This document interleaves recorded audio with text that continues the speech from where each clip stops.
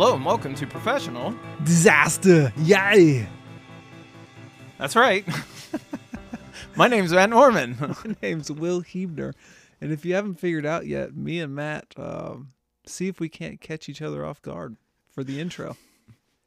You've got me pretty well the last couple of times. I've been prepared. Gonna bounce back here. Bounce back.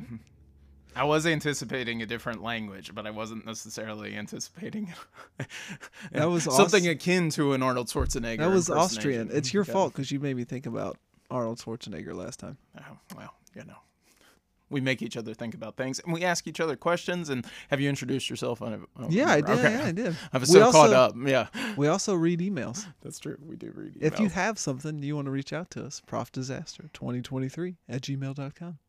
Great place to email us, guys. Great place. We love to hear from you. We love And to when get he the says feedback. great place, he means only place. It is the primary place, at the very least. Yes. Yeah, I guess you could email us personally, but Maybe don't do that. yeah, why? We got this great email set Yeah. up. Let's do that. We want to hear your thoughts. We want to hear your responses, your reviews, whatever you got for us. Maybe you got some great warm-up questions for us. Maybe some serious questions of the pod. Maybe even just a silly thing. We want to hear about it. So reach out. Yep. Somebody sent us a riddle not too long ago. That'll be really fun when we get to that. Nice. Yep. Very exciting. Did they give us the answer too? In a way. Yeah. In a way? Yeah. Because that's almost, I guess if we ever do the riddle and we don't get it right, they can email us again. You'll get it right. Don't worry. Oh, okay. Riddles in the dark.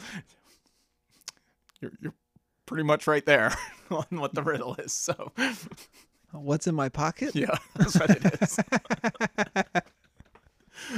A classic Hobbit reference there going on. Yeah. Nice. Yeah.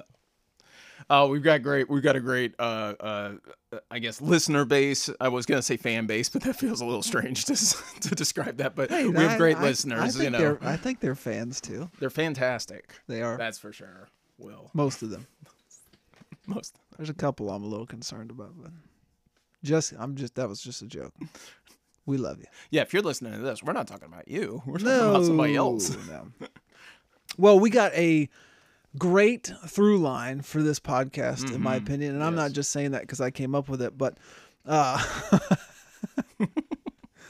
I've been thinking a lot about good versus evil. Been thinking a lot about just the beginning of the Bible with Adam and Eve, and this idea of the tree of the knowledge of good and evil. It's kind of where a lot of that stemmed from. Cool. So we're going to start off with a warm-up question that is this.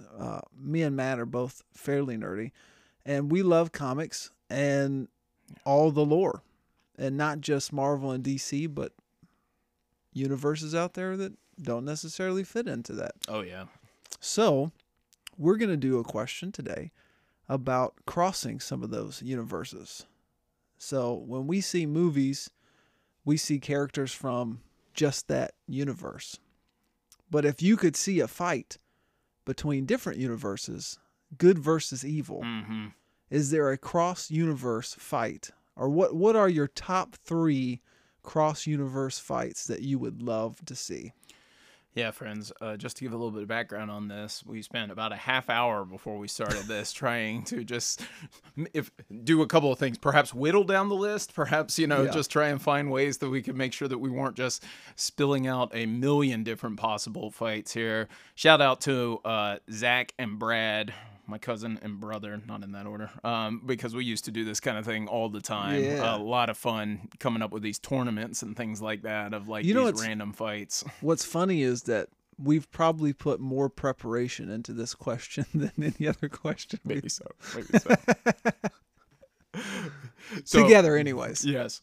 All right. So I'm going to say, I don't know. I'll list off my 3, and then okay. So first one that came to mind, I thought this would be a fascinating matchup, would be Batman versus Dr. Doom. And what I like about this one is that they're both incredibly smart people. Yeah. They have incredible plans, right? You know, Yeah. Doctor Doom and Batman are two people that have like incredible contingency plans and backup plans behind that. And it'd be a lot of fun to see them kind of have the proverbial chess match. Yeah. And then, you know, Doctor Doom might have a little bit more, you know, because of his armor and stuff like that. You know, if they were in a physical combat, Batman would really have to use his smarts maybe to overcome that. But, you know, he's Batman. Yeah. He could probably do that. He'll figure it out. Yeah. And then another one I had, I kind of stayed away from the hero versus hero fights. There's a great history of that in comics. You know, there was an entire crossover in the 90s called the Amalgam universe, where they were fighting and then they got merged into similar characters.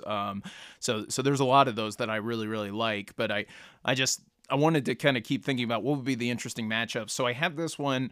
One of my favorite villains from DC is Darkseid, and I was like, who in Marvel could like possibly stand up to Darkseid? It's very few people, but I thought Thor would be a really cool one for that. When you said that, I was like, Thor is the only one. There's this fantastic series, this Orion series. Orion is the son of Darkseid, who's raised on you know, the good planet, right? Yeah. New Genesis, I think it's called. You know, in DC. And, you know, he is basically like DC's version of Thor in character, right? He's brash, he's reckless, he's trying to be good, but he's trying also to, you know, be, you know, he is himself. He's you know, a war god in this universe or something like that. And Thor is very much the same. So it'd be a lot of fun to see Thor with his powers and also his, you know, Viking warrior, you know, mentality. That'd be a fun matchup. That would be awesome.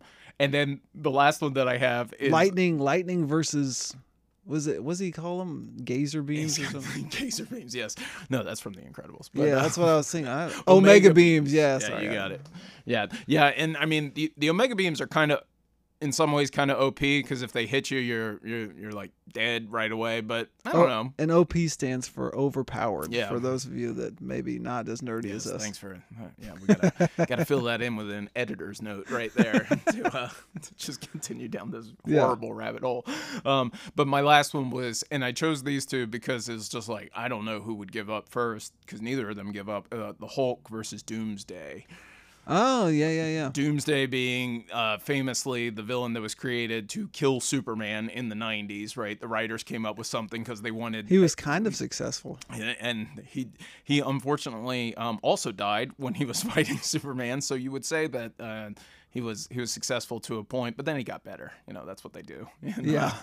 Nobody ever really does. No, it's a part of, honestly, they went ahead, they made it a part of Doomsday's backstory, is that anytime he dies, he comes back and now he can't be killed the same way. So it's kind of like, you know, if he got beaten by, you know, just being punched to death, which is what basically happened with Superman, that can't happen again. So what's the Hulk gonna do to be able to beat him? You know, it's an intriguing matchup. Of course, Hulk is the strongest there is, and he, you know, basically has no end to his strength when he's angry enough. You know, so it's kind of a cool. I mean, probably the entire world would just be destroyed. Oh, you know? yeah. Any planet that happens on, I can't imagine that anybody would survive. They both just end up floating in space. Oh man, so those are my three that I came up with, managing to avoid defaulting directly to Spider-Man somehow. But what about you, man? No, I love the fact that I think that we're going maybe a little bit less traditional in some of the characters. Mm-hmm. So some of these people may not be people that, if you're not nerdy, you don't recognize, but that's okay. So first matchup, I went Magic. Okay, cool. And I got Doctor Strange versus Trigon. Oh, versus Trigon. Okay, cool. And I just think that'd be a lot of fun. Trigon is kind of like really a Satan figure, but more so in the realm of magic. Yeah. And Doctor Strange is. He's the magician, man. Master of the mystic arts. Mystic arts. So I think that would be a lot of fun, especially if he has the eye. It'd be a cool matchup. Cool to see that happen. Next one I got, which I think is probably would be the best, like hand-to-hand combat fight. Deathstroke versus Captain America. That's a really good one. I like that one a lot. That would be a great fight. Because Deathstroke is basically as good as, I mean, like, any hand-to-hand Yeah. combat fighter in Marvel, at least. You know, you think about that. That's a cool matchup Yeah. for sure. And then my last one are maybe at least one of these characters a lot of people may not have heard of before. But I would love to see Spawn against Etrigan. Okay, against Etrigan. The demon Etrigan. Yeah. I think that would be a lot of fun. Here are two demons, per se. Yeah, right. They're both cursed in their own Yeah. way. I'm not as familiar good- with Spawn, admittedly. Good guys that are cursed. Yeah. And are technically in the demon category, but strive to do good. Anti-heroes, maybe. Yeah. And I think that they both use the powers of hell. Yeah. And so I thought that would be a really neat matchup. That's cool. And then throw Ghost Rider in there for a triple threat. There you go. No thanks. No. Nicolas Cage ruined Ghost Rider for me. Yeah. It's over. No good. But yeah, I just think that there's a lot of really intriguing things. You know, what we talked about before the pod is a lot of these things depend on matchups. Yeah. And trying to match up people that fights wouldn't end immediately. Yeah. And, you know, depending on who you are and who you're against, it doesn't matter how good you are if somebody is like specifically designed to take you out. It's fun and funny, right? Because, you know, especially when you think about Marvel and DC in particular, at some point or another, they've created their own counterpart of whoever it is, right? You know, I mean, there are a few exceptions to be sure, but like what I was saying before, there was this, you know, this classic crossover Marvel versus DC in the 90s, and they literally had these matchups that fans could vote on, like who was going to win. So like they had Hulk versus Superman, you know, the two strongest of the universes, you know, fighting against each other in that. They had, at the time, they had Superboy was a really popular character, Superman's clone, and they also had Spider-Man, also happened to be a clone at the time, Ben Reilly, and so they fought each other, and it was like, you know, how does Spider-Man necessarily beat Superboy or whatever? Well, it's, you know, because he's a much more popular character in these ways, and I think that's the crossover where Batman and Superboy's not nearly as powerful as Superman. No, so. it is true. And I think Spider-Man beats him by electrocuting him, which I never really totally bought, but whatever. My favorite one though is probably got to be, I think it was in this one. It might have been in a later crossover that happens where the JLA and the Avengers have a big crossover. It's the last crossover between Marvel and DC. That was about 20 years ago. Then the companies got a little too possessive of their IP, their intellectual property.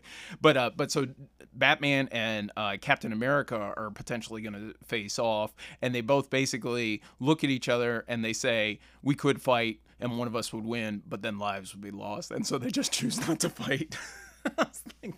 It's logical. The logical decision. Yeah, I love it so much. Yeah, and then fans are like, yeah, why couldn't they like fight for a little bit at first and then? I just love it so much. Comics are so dumb, and I love them so much. Well, or that's why I love the Kong Godzilla mentality. Is we're gonna let them fight for a little bit, but then we're gonna introduce a more horrible threat that they now have to team together and beat.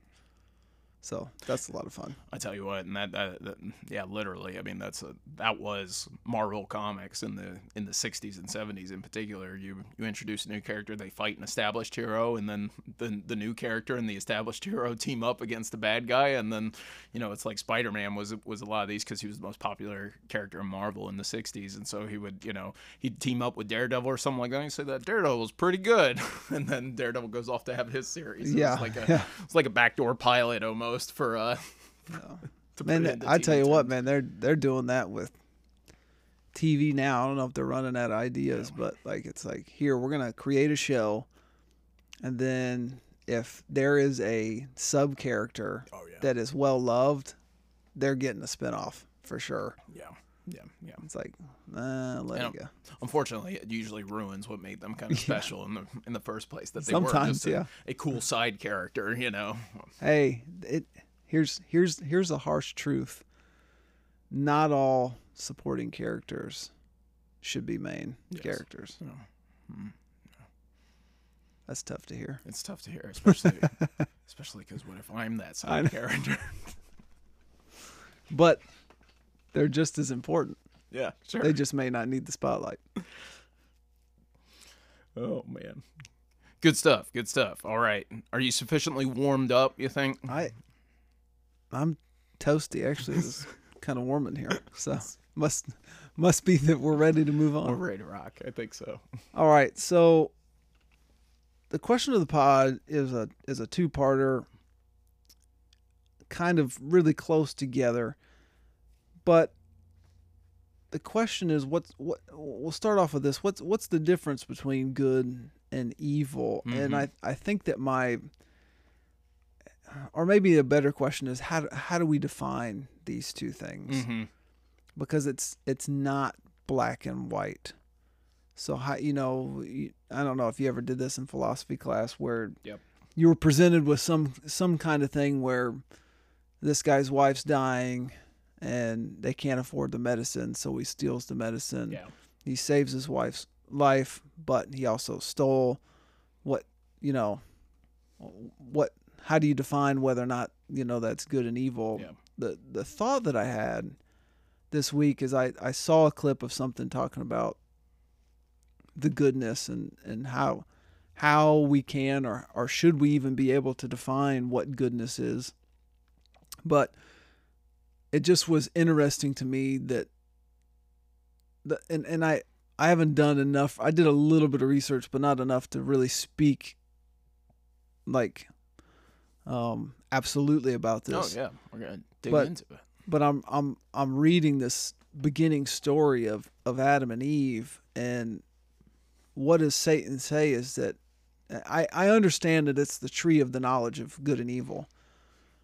But Satan says, if you eat this, you will be like God, knowing the difference between good and evil. And my first thought was, Satan's a liar. Is that really, does that all of a sudden mean that because I don't know that we're great at figuring out the differences between good and evil. I see. Okay. And maybe that was all part of the lie.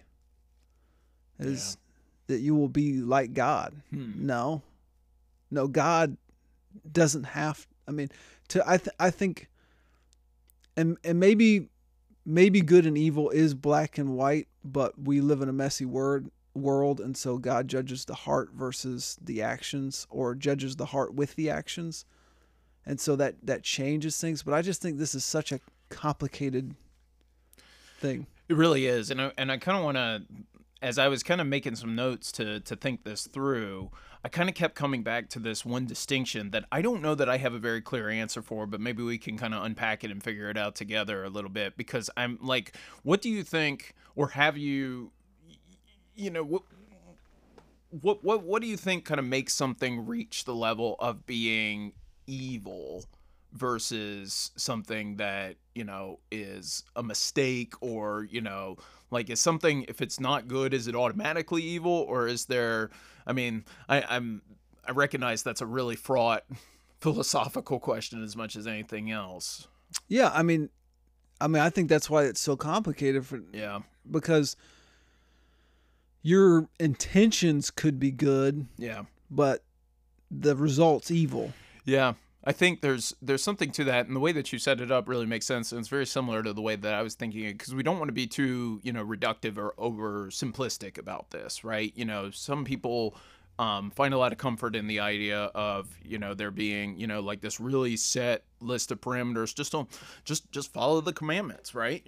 Just follow the commandments and everything will be fine. But we know that it's not truly that simple, and in fact, sometimes a misinterpretation of the commandments, or perhaps a too strict view or read of the commandments, can inadvertently become its own form of sin or idolatry, or whatever you want to call it within that. We have to be really thoughtful about this. And coming from a place where we understand that almost all evil is twisted good. Yeah.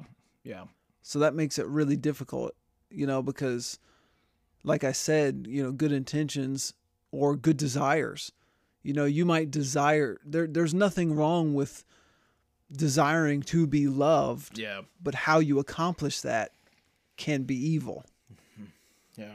So it's not just straightforward, and evil actions doesn't necessarily make you evil. Bad choices doesn't make a person good or evil. Yeah. And I don't know.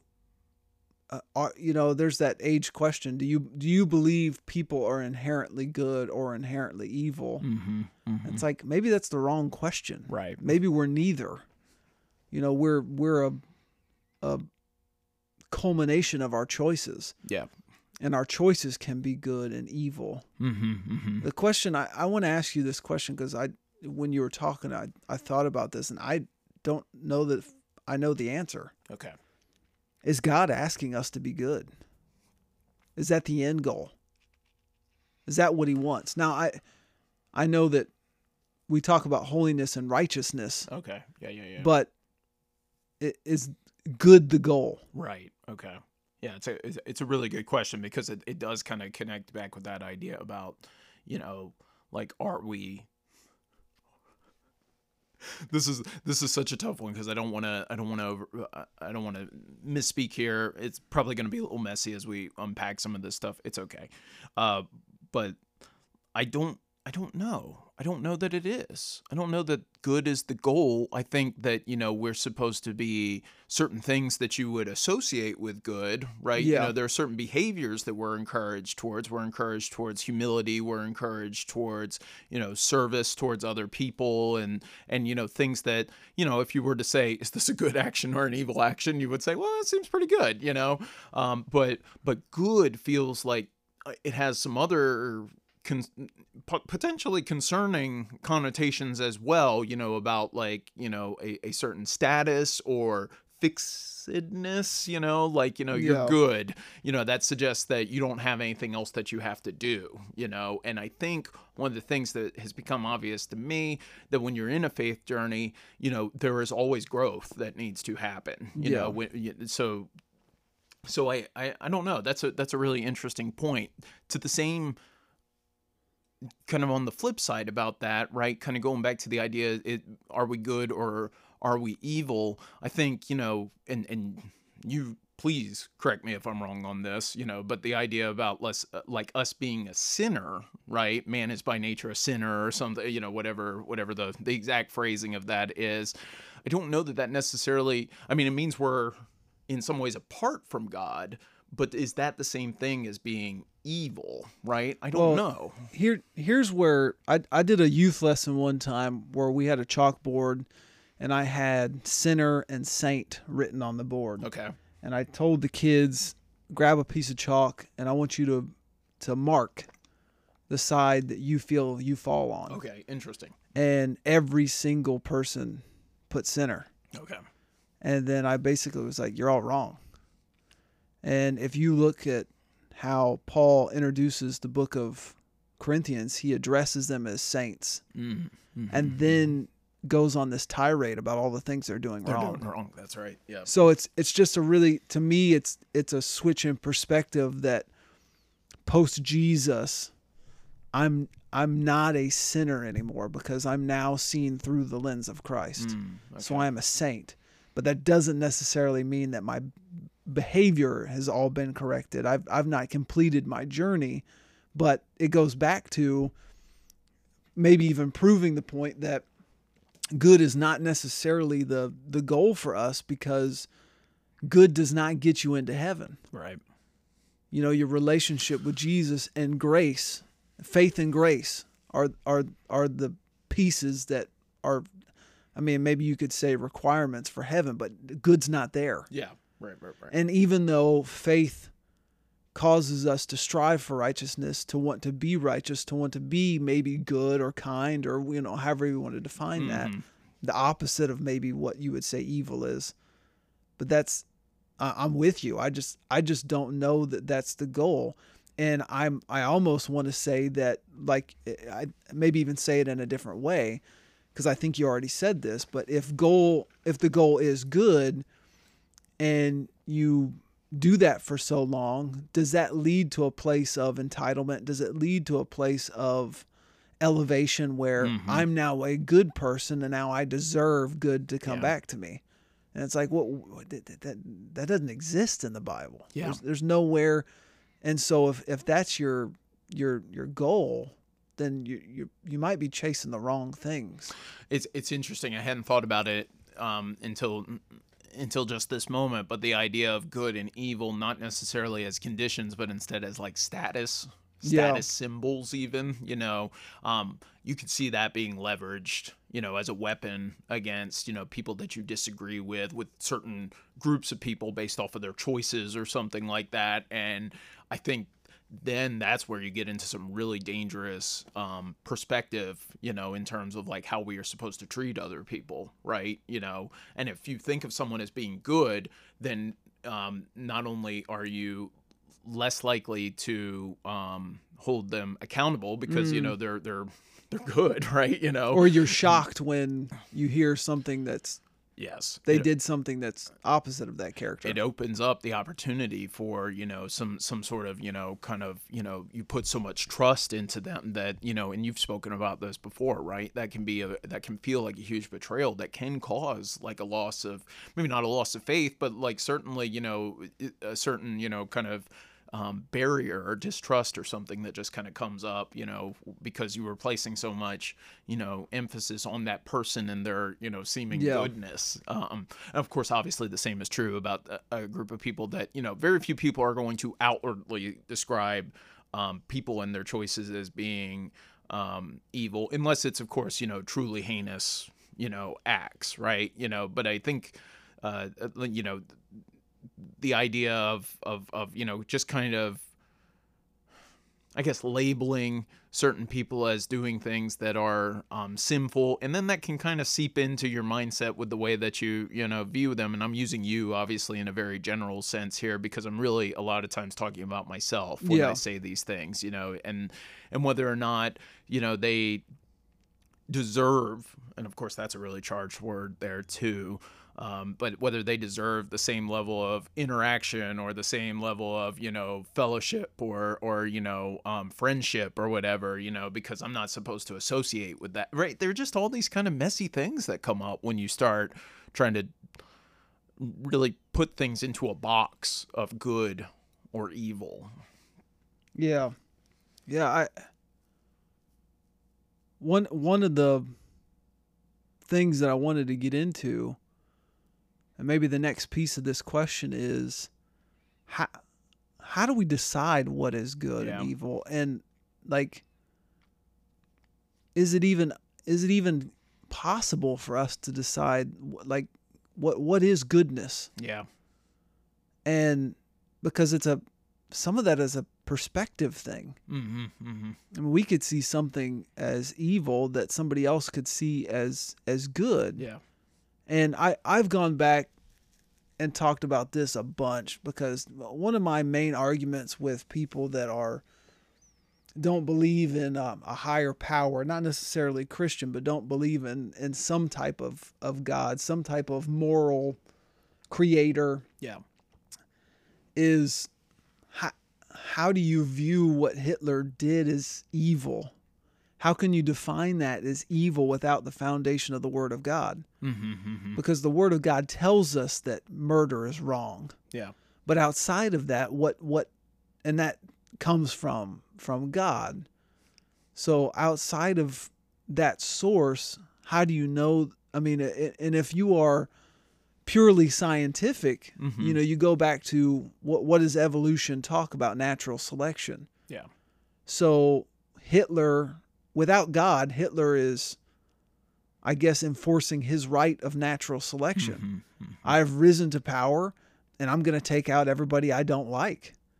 And to me, you could almost, without religion, call him a hero. Now, I don't believe that. Don't hear me wrong. I think he's a very evil man from my perspective. But but I have the Bible that tells me some of the things that he did were very wrong. Yeah. But without that, I mean, and I think that what I'm coming back to is I think that the Holy Spirit, Jesus, the Bible, all those things are what we have to lean into to decide what is good and then what is not good. It's not okay to covet after your neighbor's wife. Yeah. Because it tells us that. Mm-hmm. So I know that that's not good. I know that that's evil. But apart from that, who are we to make those decisions? Yeah, I certainly can appreciate that viewpoint. I think, we have to be really careful about thinking that we have any kind of like inherent, I don't know, right to be able to determine those things, because that way lies a lot of arrogance, right? And within that, you start to shape a world in your own image. Yeah. Yes, exactly right. We do have, there is a certain amount of, I don't know. I'm kind of going back and forth on this a little bit because, there's a certain responsibility that we have to try and take those truths that come from the Bible and apply them to situations that maybe were not specifically, given in the Bible. Like you mentioned some like kind of like classic ethical, like dilemma or the idea of that, right? It's the idea about like stealing bread to be able to feed your family. It's like, that's that certainly violates the idea of thou shalt not steal. But, it's like within other kind of like, frameworks, how do we determine whether or not that's like a good behavior or an evil behavior? There's like the classic example. I'm not expecting you to respond to any of these. I'm just kind of thinking out loud here, right? But there's the idea of like the trolley problem or the train problem, right? Where you have somebody that's tied to the tracks. It's like, two people are tied to the tracks. You happen to be at like this spot in the train where you can like switch the tracks so that the person goes off the train goes off of that one, saving two people's lives, but there's somebody else that's tied up on the little side track. So, do you pull the switch and, condemn this one person to die? It saves two people, but you are personally responsible for, it's like, and some of these are just thinking exercises as much as anything else. And it's more complicated if one of them's a criminal. Yeah. Right. Then it's like, and that gets into some interesting and there's stuff a for sure. There's a great dilemma for that in is it The Dark Knight, where there's the boat full of criminals? Oh yeah. And, Right. You guys get to choose who lives. Yeah. Are you going to blow up this boat? Or are you going to blow up or the criminal's going to blow you up before you blow them up? Yeah. Just kind of like a really, really interesting. I would say that for me, it goes back to faith. And I don't know about the train one. That's the just, train one. You're just there's no. I mean, it's a rock and a hard place. Mm-hmm. There's I don't know that there is a right decision. Yeah. But as far as the other example that you gave, somebody who steals, for me it goes back to faithfulness. If I choose to be faithful to God's commandments, I'm gonna believe that God is gonna provide for me. Mm-hmm. And so to me, that's where the dilemma goes. Because you would say, well, it's hard for me to judge somebody that steals so that his family can eat. And I'm with you there too. I don't want to judge him. Yeah. I understand that. But as a person of faith, I've got to be able to say, okay, God has told me not to do this. Mm-hmm. And so it's more important for me to remain faithful to him than to eat. Yeah. Trusting that he's going to provide for me. And that, to me, that's why it all comes back to you take, situations and intentions and all that out of the scenario. And it all comes back to what has God asked us to do? Mm-hmm. And if he's asked us to do it for a reason, then it comes back to, then I got to trust that he is going to take care of whatever the issue is. Yeah. Because not just assuming that, hey, if I live this way, then things are going to work out for me. No, it may not work out for you, but I'm going to choose to do what's right anyways, right? Like here, I mean, we could go to a biblical example of guys that were in a rock and a hard place. Here is Shadrach, Meshach, and Abednego. And hey guys, you can worship Nebuchadnezzar and live, or you can be thrown into the fiery furnace. And that was a tough decision. But what do those guys say? Those guys say, even if I believe that God can save us from this furnace, but even if he doesn't, I'm not gonna compromise who I am to worship Nebuchadnezzar. And to me, that's where the heart of it comes down to is, okay, it's not necessarily about this fight of good and evil. It's about trusting God. Yeah. Yeah. Like it's not my responsibility to try to sort through what is good and evil. True. You know what I'm saying? Yeah. It's to trust that God has sorted through it. Yeah. And I think the 100% agreement here as far as that goes. It just becomes challenging for us, I think, on a day-to-day basis, because we are just faced with these, kind of situations about like,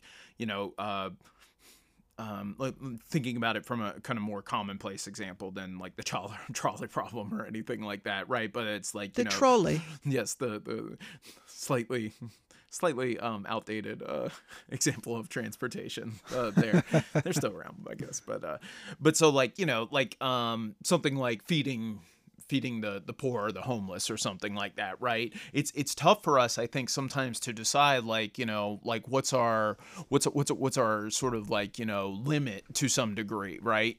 Because we've got you've got people that you see, and this pops up in our town too, right? People that are at the corner of that exit of Walmart or something like that that are hungry, and it's like how do I know?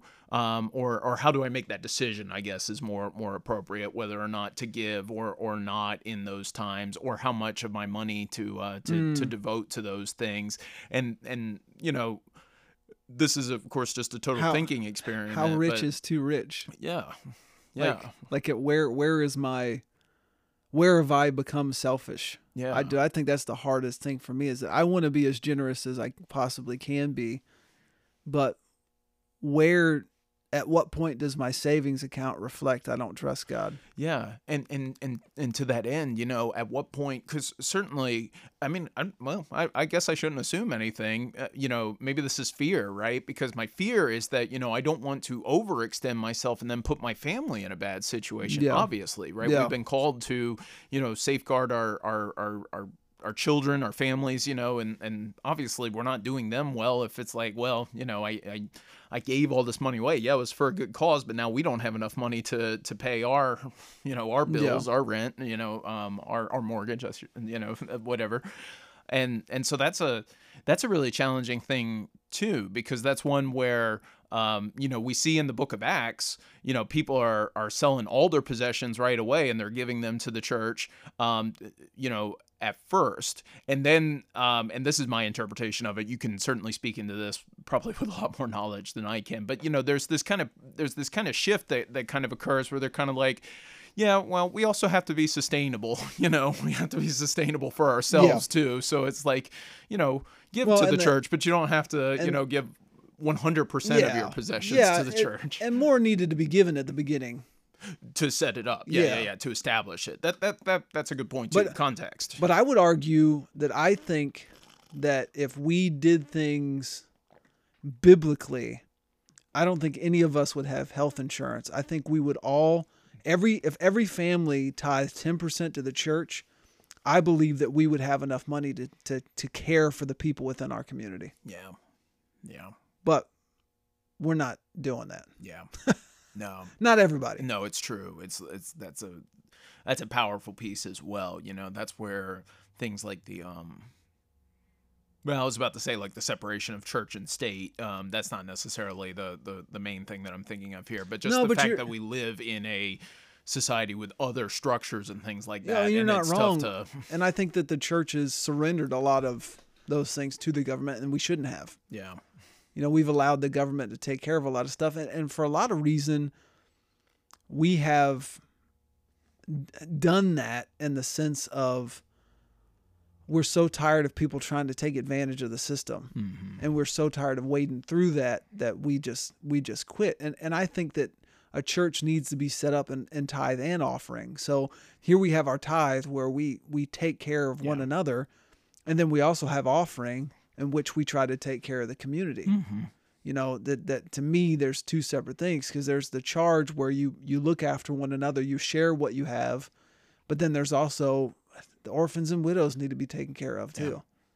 Yeah. And, and then some of that comes back to, maybe good or evil. So I have you need to say something before I have a question? The only thing I was thinking about was just to shift it away from money, because I know that is. Well, it is, but there's time as well. The love of money is the root of all kinds of evil. 100%. It is something to be wary of, right? Yeah. But someone, I was actually praying with someone who was kind of going through this same kind of, this same kind of dilemma. This person in particular felt like they were being, asked to give so much of themselves from family members or friends or something like that who are in need. They need assistance in these different ways, but this person is in a situation where health is becoming an issue. Yeah. This person has to say no more often, and she's feeling almost guilt from having to say no about these things, because, we are called to, help each other out in these times. And it's just such a challenge. See, but that's dangerous. It is. When it's not reciprocal. Yeah. Yeah. Because it's one thing for me to help somebody out in the sense of we are a family unit, when that never comes back. Exactly. And I'm not saying like in a sense of repayment, but it's just like, if you are always in need and you're always taking and you're never giving, it ruins people. Yeah. Yeah. The idea of carrying each other's burdens is biblical, but there is this, hope that we come together as a community and that it's not one person carrying everybody else's burdens, right? That's very powerful. Yeah. Unless it's Jesus. Yeah. That's kind of, he can probably handle it. Yeah, I guess. So maybe we wrap up the question this way. Yeah. But it was just a really interesting thought that I had. If both of us are in agreement that God is not asking us to be good. Sure. What is God asking? Yeah. Yeah. If the goal is not goodness, and if it's not our responsibility to decide what goodness is, what's the purpose? That's a great question. The first word that came into my mind was submission, right?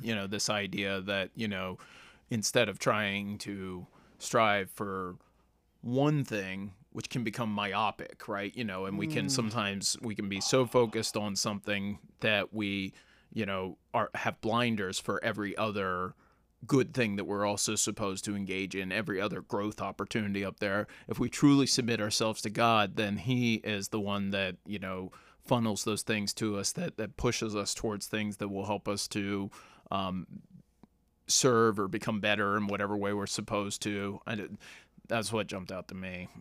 So you said something that struck me, and like the pursuit, God talks about knowledge. Like, you read Proverbs and it's like, this is the best. Wisdom. Love wisdom. But there's an interesting thing, because what does it say? The beginning of wisdom is what? The fear of God. And I don't necessarily want to get into all of what that means, but... So I'm supposed to be scared of God? Yeah, what? No. Okay, sorry. Next time. more of respect. But, and I think we're supposed to be afraid of being without God. Sure. Yeah. That's separation from God. Sorry, I'm teasing you. No, it's okay. But any clarification helps. But I wonder if there's the pursuit of certain types of knowledge that are not good. Mm-hmm. And I guess what I'm trying to say is that Satan's crutch was he sought to be God. And his invitation to Eve is, you will be like God. Yeah. And so I wonder if it's not even almost inappropriate for us to try to sort out what is good and evil. Mm-hmm. Like that is not our responsibility. Yeah. And it's almost like we're trying to be God at that point. Right. Because we're determining, hey, this is good, this is evil, this is good, this is evil. Yeah. And it's like, maybe that's the temptation. And that is not I mean, I'm just thinking about this for the first time. Like, that is not a good place to be, because that's because that's what Satan wanted. How can you, I mean, how can you keep perfectly objective and perfectly humble if you're spending your life kind of, trying to, identify things as good and evil? At a certain point, how can you keep that perspective without accidentally slipping into a spot where you're making too many assumptions, or you're losing your judgment, because it has become so subsumed in your own biases, your own perceptions, your own experiences that are shaping what you see as good and evil. I mean, I don't know that any person can possibly do that, aside from Jesus Christ, of course. It's like, it's one of those things where it's like, yeah, it starts off in a good place. We talk about this all the time. You mentioned it earlier in this conversation. It starts off fine. We want to be more knowledgeable so that we can do the right thing, so that we can honor God with our decisions and actions and all of that. But if it goes too far, we start making those decisions instead of leaning into God. Yeah. The part about God perhaps becomes minimized, right? And then we don't do this intentionally, very rarely intentionally, but more so it's just about why are we so quick to go to pride? I mean, we get this base knowledge that we have from the Word of God. Yeah. And then once we know it, it's almost like we treat it like it's ours. Yeah. But it's borrowed. Yeah. Yeah. It's not ours. Never belonged to us. We're just borrowing it. So we can't just assume just from our borrowed knowledge that we can use that to elevate ourselves to think that we know. We're disasters. We are disasters. That's kind of crazy. We talk about what if it's not good versus evil, if that's not our purpose, it's not our job. What is our job? I think submission is great. The first thing that I jump to is love. Yeah. And just that's our pursuit. It's to love people. Yeah. To be patient, to be kind, to not boast, to I tell people all the time, 1 Corinthians 13 is one of those things that we read all the time, but we don't read it. Yeah, it's one of those ones that it because and you can go through it in like 5 seconds, but to really dwell on it. I had a counselor that worked with me, and he asked me to recite 1 Corinthians 13. He says, "Good, you know it." He said, "How often do you practice it?" And I was like, "Oh, snap." He was like, "Take one of these things." And it was more so talking about marriage. It's like, just pick one and just say, "I'm going to try to be kind today to my wife," or "I'm going to try to be patient." I was just thinking about that myself. Or I'm going to try to not boast. Like work on these things. Here's the definition of love and how it's carried out. Yeah. Like, apply it. Don't just know it. And that was really convicting to me. Something about the way that you're, mentioning that verse in particular and those qualities, I do feel like sometimes we try to overcomplicate things. I think that's human nature, is just to get so deep into it that you can't help but overthink it. And I do think that sometimes if we just pull back and just kind of say, well, what is the most loving response I can have here? Yeah. That's probably, I think like 9 times out of 10, that's probably going to be the one that you should do, that God would want you to do, and sometimes we overcomplicate it with, just having so many different rules or something like that, kind of like, or fears or concerns flashing through our heads too. But if I do that, then, I have to do this other thing. Or, if I do it for this person, am I going to have to do it for this other person? And just all of this kind of. Yeah, I think wisdom is great, but wisdom is not always motivational in the sense that you can know what you're supposed to do, but you don't do it. Yeah. But true love, it pushes you forward. Yeah. It's like, I have to do this. I'm going to sacrifice myself for my family, not because I know it's the right thing to do. Yeah. It's because I love them. Because I love them so much. Yeah. Yeah. That's really cool talk. Well, I don't know that we figured it out, but It takes slightly more than 45 minutes, I guess, Yeah, to but figure out good versus evil. but it's I don't know. I just had a lot of fun thinking about it, and that to me is the purpose of what we do, Yeah. is to just dwell and have some of these conversations, and hopefully they inform us of, maybe we ought to take some time and really consider something different. Yeah. And I think there's just some of these topics that you don't always just sit down with your friends and say, hey, let's talk about good versus evil. Oh yeah, absolutely. Yeah. I got a thought, but I might save it for final thoughts. Yes, we're saving it for final thoughts, but we're not there yet. No. We're moving on to the most important question, and sticking with the theme of good versus evil. Matt, I want to ask you, do you feel like there are any anti-heroes in the Bible? And why don't you start us off by giving us I trust you to do this better than myself. Give us a quality definition of an anti-hero. My friend, you know me too well. I had a note that that was going to talk about some classic anti-heroes, just to give us a little barometer. So your classic anti-hero is somebody that is perhaps a little bit outside the traditional definition of like pure heroism, right? Your classic hero would be somebody like, we've been talking about comic books, so we'll talk about like Superman, right? He only does good. He saves people. He, always saves the day, that kind of stuff. He's truth, justice, in the American way. He's sometimes said somewhat derisively as, the classic Boy Scout superhero or something like that. So he's like, clean cut, from the mold, good guy type stuff.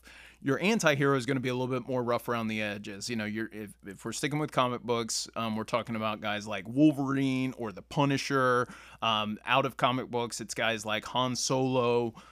There are some other examples like this in like some kind of like, crime-based movies or something like that, but it's people that are in kind of like a murkier or kind of gray area. They still ultimately have that kind of like good motive, yeah, but they're just a little crude or tough, in that way. So I think, if we're thinking about like people out of the Bible, the good thing about the Bible is that it talks about a lot of people that are rough around the edges. Yep. So I think there are a lot. And as I was originally thinking about it, one came absolutely to mind, but I know there are many, many others. So, it's interesting. Before you give yours, yeah, I think the way that God works is that he only, they're only broken humans are the only kind of humans there are. But God only uses, almost, you could argue, some of the most broken people. Absolutely. So yeah. I think that there could be an argument to make that they're all... Almost everyone. Everybody is an anti-hero. Yeah. No, absolutely. Yeah. And that's, of course, a part of the anti-hero piece too, is that even after they make the decision to be good, they still screw up frequently. Yeah. And man, if that's not, us to a T, it's like, I Yeah. want to be good, but I can't help it. I still screw up. But so I'm going to say Samson as like the main guy that I think of as being an anti-hero of the Bible, right? This is of course one of the titular judges from the book of Judges. And so as someone, he is considered to be, like this great hero of the Bible. But man, if you actually look at the story of Samson, he's breaking every single rule he's supposed to follow there. His oath as, his the way he's raised as a Nazarene and all of that kind of stuff. It's like, he doesn't do any of those things almost right away from when and slowly but surely he just kind of keeps breaking those vows over and over again until the hair finally is cut. And we can compare this with like superpowers about things like him being, like super strong and all that stuff. But it is probably worth mentioning also that he's pretty brutal in the way that he handles a lot of his. And that's another characteristic of an anti-hero, is that instead of, trying to avoid loss of life or, clean creative solutions. It's just like brute force. Let's just get through this, and that's kind of Samson to a T. You know, slaying all those people with the jawbone and all of that kind of different stuff, but still with that heart of gold. And you've spoken about this too. It's one of the most beautiful, things that happens in the Bible is when he's, in the last moments of his life, and he makes that. Yeah. That choice to trust God one last time, and he's more effective for the people of Israel in that time, in that one moment, in his weakness. Yeah. It's one of my favorite verses. It says that, and Samson did more in his death. Yeah. Or accomplished more than his death than he ever did in his life. And really he accomplished more in his weakness than he did in his strength. Yeah. Yeah, which is really cool, because that's our story. That's what we strive for, right? Yeah. Is like I just want to. It's not about me; it's about God. Yeah. What about you? Have you got? So mine's gonna be a little bit of a hot take. I love this, and partly because I am not as down on this person as most Christians tend to be. Okay. But I think that Judas is a great anti-hero. Okay, cool. And I know that a lot of people just see him as a villain, and I do think that he has a heart of gold. I think that he's a zealot. I think that he's trying to force his way. Mm-hmm.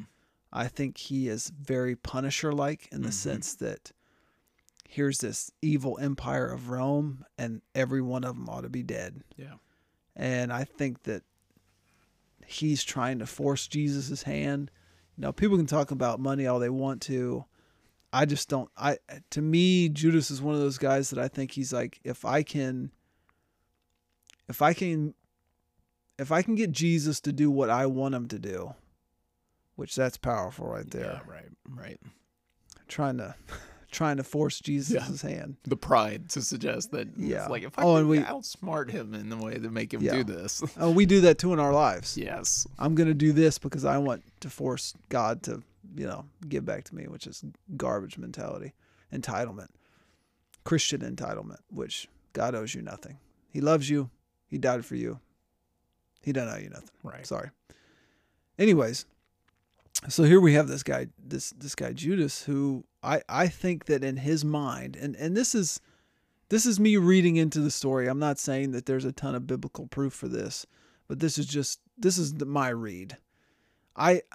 Through his history and what we know about him, I think the money is just a chance to make a buck and do, this is the guy that when, the lady pours the perfume on Jesus' feet, right. He's like, we could have sold. Yeah, we could have sold this, and I think that he maybe is selfish, maybe his, likes to steal from the money bag, but I do think that he wants the greater good. He wants to be a part of the kingdom of God. And to me, the fact that he committed suicide proves that. Yeah. Because if he didn't commit suicide, then he wasn't upset about what happened. Sure. To me, he is horrified so much because what he wanted to happen didn't happen, and then he realized that he betrayed Jesus for no reason because it blew up in his face. Yeah. And so I want to push Jesus' hand to be the sword. Go after Rome. Call down your angels. Yeah. I think that that's what he wanted. And I think that the more Jesus' ministry went on, he was starting to see, this guy is not going to do this. Yeah. But maybe if I betray him, and even think about the whole situation with the disciples in the upper room. Jesus is talking freely about knowing that somebody's going to betray him. And so I almost wonder if that gave Judas confidence to go, okay, he knows I'm going to do this. Mm-hmm. So he's ready for it. Mm-hmm, mm-hmm. And I'm like, I almost wonder if that encouraged him. You know what I'm saying? That's a really interesting point on that, because that exchange is always so fascinating to think about, that he basically says, go off and do what you're going to do, Yeah. And so would Judas have seen that as like almost a kind of tacit permission or something like that? It's I think that's really interesting. Yeah. But I just think that he gets painted as this Evil. evil, and I just don't think he is. Yeah. I don't think that anybody could spend that amount of time with Jesus and completely. I think that,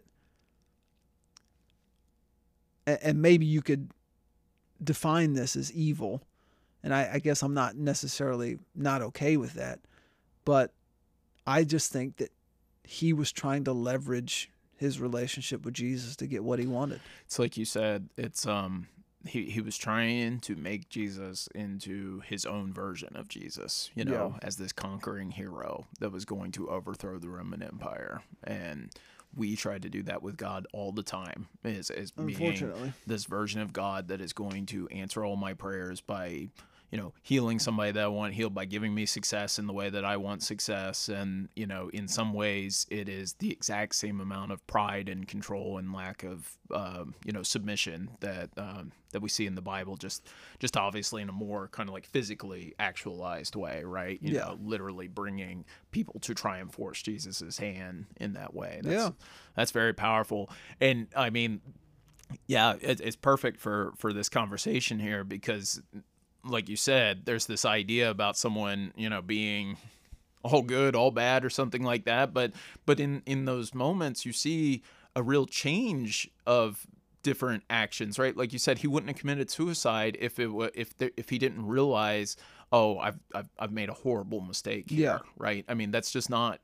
I mean, based on what happened, he was set, you know, he was set up with whatever life he probably wanted based off of the money he received and everything. He had like the money, and Jesus was dead. Yeah, I mean, so if Jesus dying was his goal, then he should have been happy. It was success, you know, in that weird but way. It wasn't. Yeah, I don't think that was his goal. That's really powerful, and I agree. I've always thought that, you know, it doesn't make sense to, you know, whatever, completely villainize or demonize someone, you know, the figure of Judas, because of what we see happening with him in those actions, and the fact that, I mean, like, it's, you know, it was going to happen, you know, he was going to be betrayed, you know. Well, and that's you know, I come back to the fact that, you know, speaking of anti-hero, his actions resulted in the redemption of the world. Yeah, right. And not because it was him. No, but you're right. It had to be done. And it's, I mean, it's a fascinating. That's a great example. It's a great example. I don't even know that I would tell you that it's 100% sure that he's in hell. Right. Yeah. I think that's stupid to assume. That's an interesting. Yeah, absolutely. Yeah. And it goes back to some of what you were saying before about, you know, like what's in Judas's heart as he's experiencing that anguish that he must have felt before, and makes that horribly tragic decision that is like, the only way out of this is for me to kill myself. You know, I mean, and I think about that with suicide a lot. It's like, you know, how much can we, you know, this sounds so weird to say it this way, but hold that against the person that does this, because it's like, I just can't imagine what's going through someone's mind when they're kind of, when they decide that's what they have to do, you know. And I just, like, I can't, I don't know. It's obviously it's its own topic into itself, but it's well worth, you know, just that, that he's a complex figure in that way. Anti-heroes are too. That's what makes them so compelling too, you know. It's just like, they're very fun to think about. They're fascinating. Cool. Final thought. Okay, so speaking of the idea of, you know, thinking about things with a lot of depth, right? You know, it's fun to think about these complex characters. You said something, and it connects to something that I've thought about my entire life, but especially since I, you know, had a period of time where I was questioning the Bible and trying to figure out whether, you know, what my faith was exactly. It's that sometimes what we have to do is we kind of have to strip away all of the things that we, you know, we know, you know, and I'm putting air quotes around that, and just kind of like go back to, you know, the source text, in this case the Bible, and something like that, and really try to understand, well, what does it actually mean? Because sometimes the things that we think we're struggling up against, there are things that are created by things like cultural context or something like that have all come since the Bible was written, and we can Yeah. get really twisted up around those things, or we can place too much importance on something that's not really important. And my thought is that usually when you interrogate something like, why we do something the way that we do it or something like that, the truth of the love of the Lord and how we're supposed to treat each other, usually that wins out, right? God is strong enough to stand up to our scrutiny and come out, in a way that reveals his truth. And that's what happened with me. That's what happens, I think, a lot of times when we try and, dig into something with a little bit more depth. Sometimes people will say things, well, you're not really supposed to, there was a certain undercurrent of like fear about like questioning things, because that was seen as having a lack of faith. Yeah. But I really strongly believe that the more that you question things, the more clarity. Yeah, the more God will reveal to you. I used that in a sermon not long ago where I saw a clip online on a Netflix show, but how to become a cult leader. Oh, yeah. And it just talked about how cult leaders really tried to move their people away from critical thinking. And I think that's encouraging for me, because I think that, at least for me, I think faith encourages critical thinking. Mm-hmm. Like, make faith your own. Yeah. Think about this. Seek me and you will find me. Yeah. Like, think about it. Look at the evidence. Yeah. I mean, you'll see, you'll see the answer. And if you seek with an open heart and an open mind, you're not going to find, what everybody wants you to believe. You're going to find, the truth, God's truth. Yeah, absolutely. For me, I thought it was really interesting. We had talked about how sometimes we get this idea that somebody is good and then they falter, and then we're like, oh, wow. Yeah. How that affects. How it affects us. And I was just thinking about, like, I had a youth pastor that, committed adultery, and my first thought was he wasn't who he said he was. And that's not necessarily true. Mm-hmm.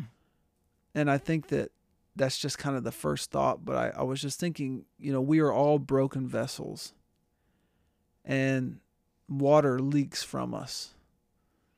And even though I'm a broken vessel, and the water that I pour out can fill somebody else up, even though I'm broken. Yeah. So in a way, what I'm saying is that God still uses the broken people in our lives to teach us about him. Mm-hmm. Mm-hmm. Whether or not they are all good or all evil, because nobody is. Yeah. But I just thought that was an interesting. You can't let somebody's sin keep you from maybe learning a lesson that they've, taught you. And just because somebody knows, Solomon's a great example of that. Somebody who's the wisest man to ever live, but doesn't always put his wisdom into practice. Exactly. Doesn't mean that his wisdom that he gives you is not valid. Right. But yeah, he's wise, but it's not like he made every wise decision that he could have. Yeah. He makes a lot of bad ones, and probably knew better, but yeah, he's human, as we all are. And so are we. That's what I was thinking too. Well, that reminds me that we are professional disasters. Oh, I don't know what that was, but it was fantastic. Thanks for being here. We love you. We'll be back. Peace.